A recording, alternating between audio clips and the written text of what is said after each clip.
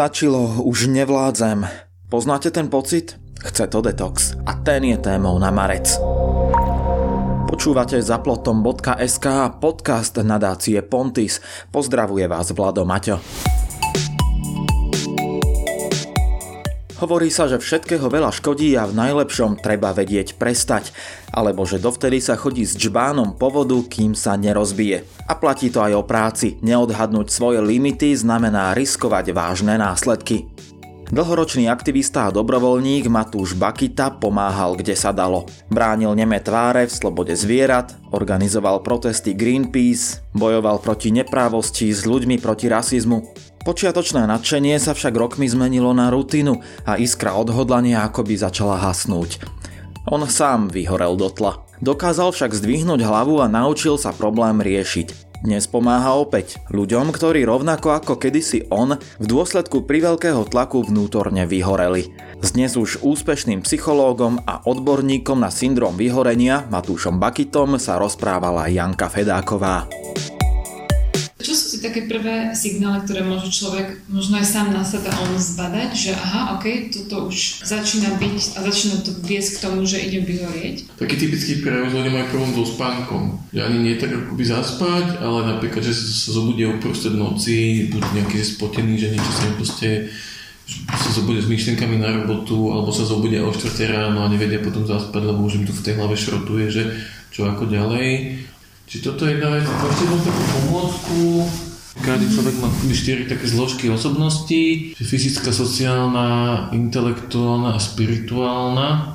Čiže ľuďom radím, že spravte si raz za týždeň nejakú takú inventúru tohto a že sledujte si, čo z toho je akoby také podvyživené, čo z toho napríklad je prepálené. Svojom o tom vyhorení, tak sú prepálené tá sociálna a tá intelektuálna. Čiže väčšinou ľudia, ktorí vyhoria, tak skôr majú, alebo sú preťažení, tak majú ten cieľ, pretože fakt, že byť niekde sám chvíľku.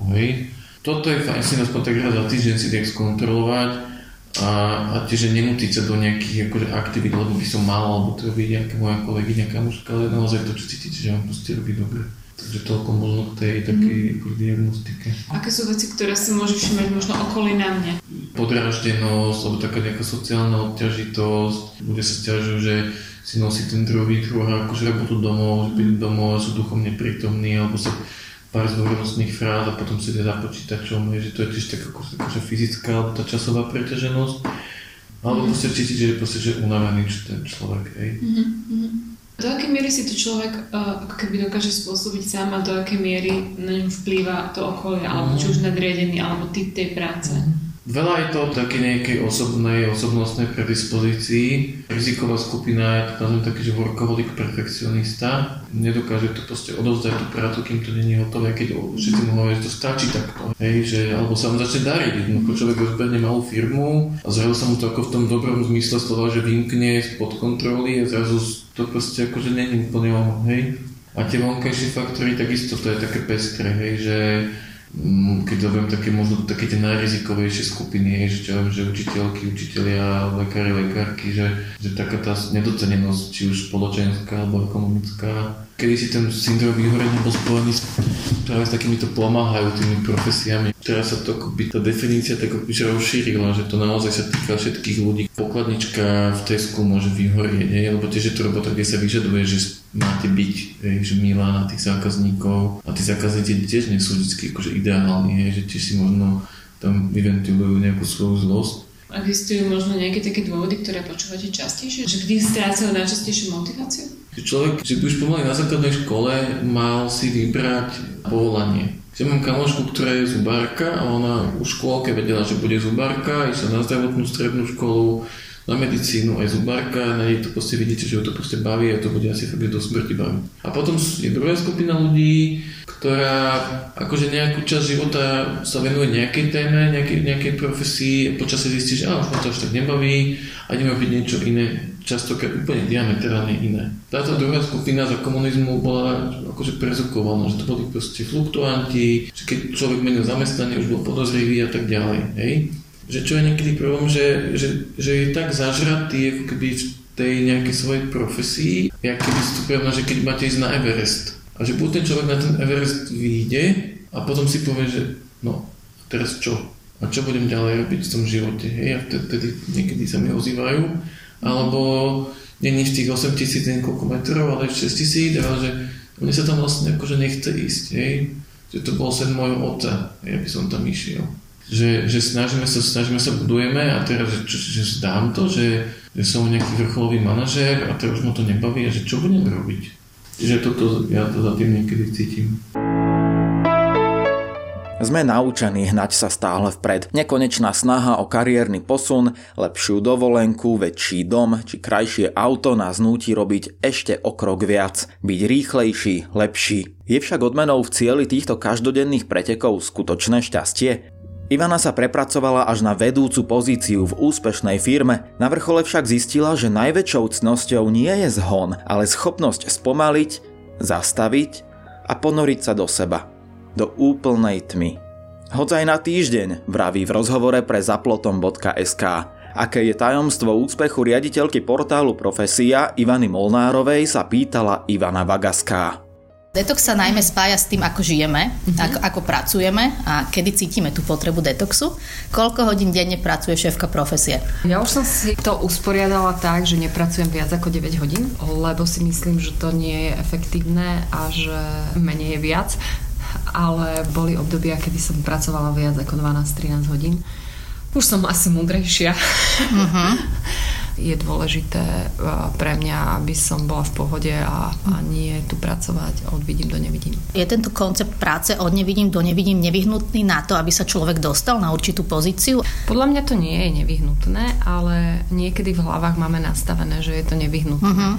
A myslíš, že je to tým našim nejakým vnútorným nastavením, že chceme sa niekam dostať, alebo je to skôr tlak spoločnosti, doby, firiem, v ktorých pracujeme, že jednoducho tie očakávania sú vysoké? Je to kombinácia. Častokrát my máme tlak sami na seba, dokázať niekomu, dokázať rodičom, dokázať sebe, dokázať spoločnosti, že patrím niekde, že som dostatočne dobrý.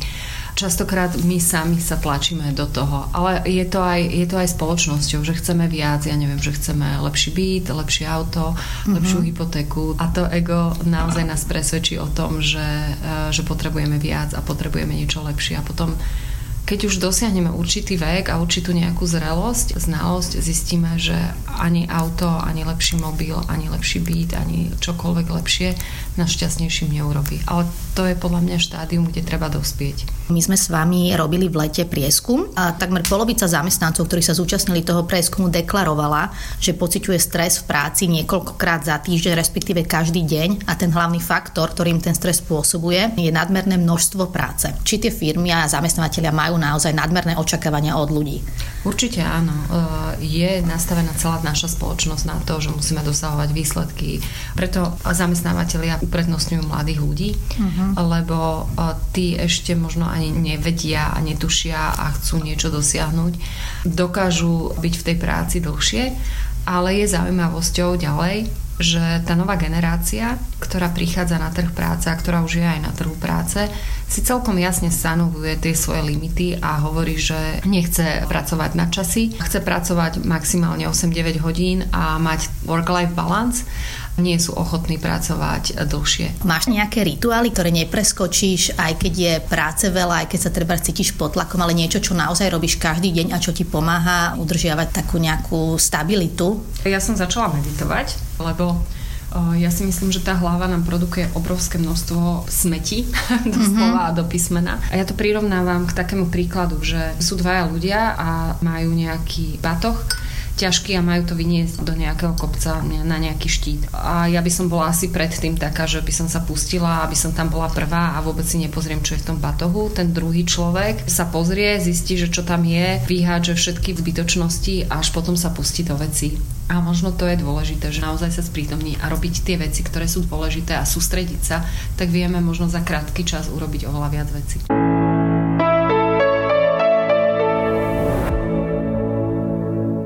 Najúčinnejším bojom proti vyhoreniu je prevencia. Nie je zlé pracovať s plným nasadením. Dôležitá však je rovnováha a motivujúce pracovné prostredie. Uvedomuje si to aj čoraz viac zamestnávateľov. Jedným z nich je obľúbený startup Slido, v ktorom je pohoda a sloboda na pracovisku prioritou.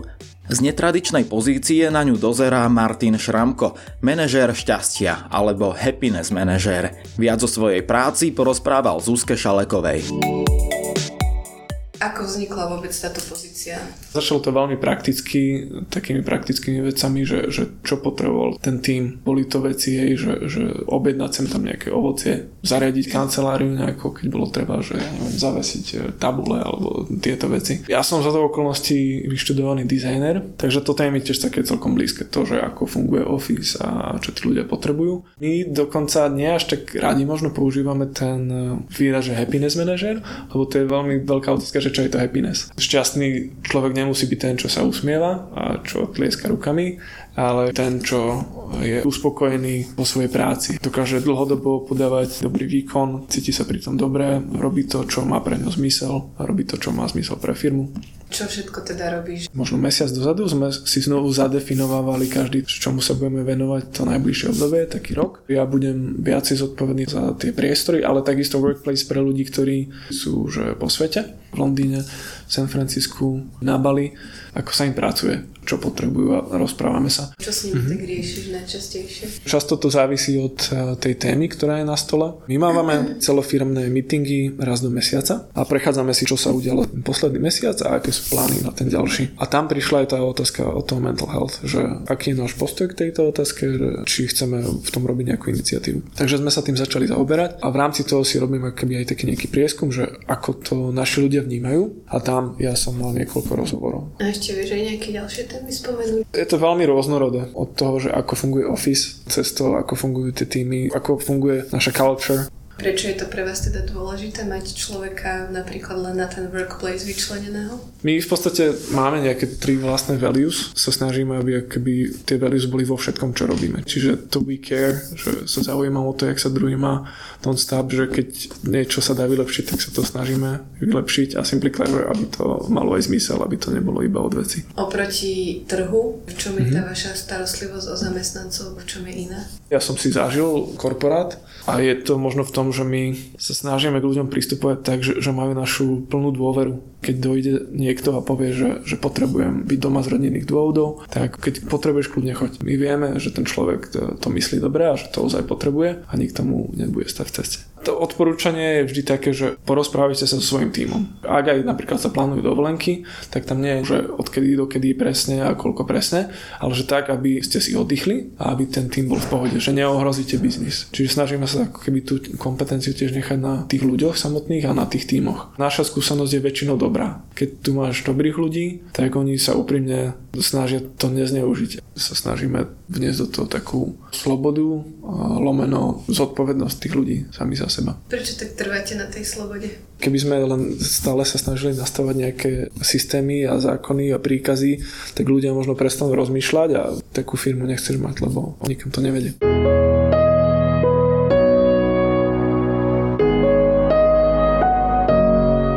Ani vy nemusíte vyhorieť. Doprajte si oddych napríklad pri čítaní aktuálnych článkov na webe zaplotom.sk. Janka Fedáková vás presvedčí, že psychická očista rozhodne nemusí byť nudná. V občianskom združení For Arts Therapy vyskúšala tanečno-pohybovú terapiu, ktorá dynamickým rytmom a neviazaným tancom spája telo, myseľ a ducha. Spoznáte tiež celý príbeh experta na syndróm vyhorenia Matúša Bakitu, zážitky Ivany Molnárovej z týždenného pobytu v úplnej tme, či výhody práce vo firme s happiness manažerom, akým je Martin Šramko. Moje meno je Vlado Maťo a toto bol marcový podcast zaplotom.sk nadácie Pontis.